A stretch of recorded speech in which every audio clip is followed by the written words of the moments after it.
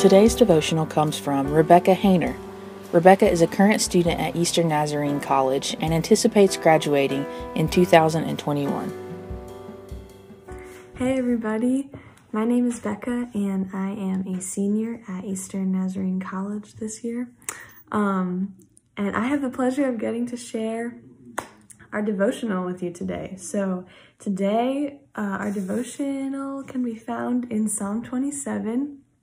And as I was reading this psalm, honestly, David, the author, opens with things like, when the wicked advance against me to devour me, and though an army besiege me, and for in the day of trouble, that kind of like language.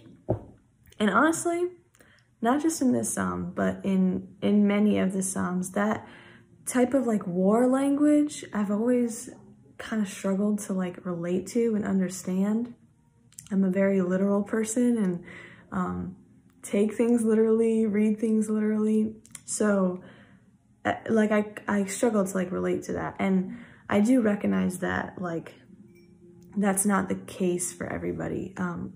Some of us can relate very easily with like violence and that kind of physical struggle. But as I kind of like read it and digest it, try to like apply it to my prayer life, one thing that did very much and always does stick out to me is just David's authenticity and honesty with God about not just like all of his feelings, but like specifically his fears. Just even in these opening verses. And honestly, his confidence in the Lord's promises too. Like, it's not me that's gonna stumble and fall, it's my enemies. And the Lord will keep me safe and hide me in the shelter of his sacred tent. That's one verse that he uses in this psalm. But anyway, so that all really like definitely stood out to me. And another little section, Psalm 27 verses 7 through 9, really stood out to me because, well, I'll read them. So they say, "Hear my voice when I call, Lord. Be merciful to me and answer me. My heart says of you, seek his face. Your face, Lord, I will seek. Do not hide your face from me. Do not turn your servant away in anger. You have been my helper. Do not reject me or forsake me, God, my Savior."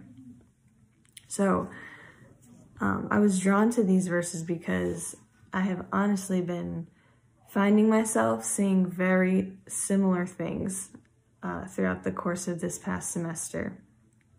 I am currently taking a class. Well, actually, by the time this video comes out, it will be over. But in the fall, I took a class called the Pentateuch, which is just a fancy word for the first 5 books of the Bible. And throughout like the Pentateuch, prominent biblical figures like Abraham, Moses, others, they questioned God and they brought to God their confusion. At one point, like, imminent danger was upon them, and Moses, I believe it was like, whoa, whoa, whoa, whoa, whoa. Like, God, if you let this happen, this is going to tarnish your name. Like, they were almost like held God accountable to his promise and pleaded with him to like, remember your promise, God. So these verses just reminded me of that like approach, like, God, this is what's happening. This is what's happening in the world. This is what's happening in my mind. This is what's happening like in life right now. And these are the things that I'm reading about in your word, and the testimonies I'm hearing. And like, sometimes it's hard to make sense of the two. So yeah, so I just have found myself saying these things of like, Lord, like, I'm confused, I'm torn, I'm afraid, but like, you have been my helper consistently, and like, I'm just asking you to please hear my voice, like, please hear my cry, please remember your word, remember your promises, be merciful, and just coming to God with that posture and with that kind of approach. So as we kind of are in the middle of this season of waiting for Jesus, like we're literally practicing patience as we wait for baby Jesus in Christmas. I just want to encourage you to fully and honestly just present your requests to God, present your fears to God. The big, the small, the raw, I've never spoken this out loud before, kind of fears.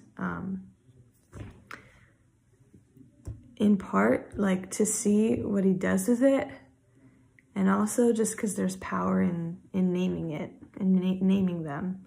So that's what I have for us today. In closing, I'll just leave you with the verses 13 and 14, which say, "I remain confident of this. I will see the goodness of the Lord in the land of the living. Wait for the Lord. Be strong and take heart and wait for the Lord." So I hope you all have a very Merry Christmas and that you all stay safe, and God bless.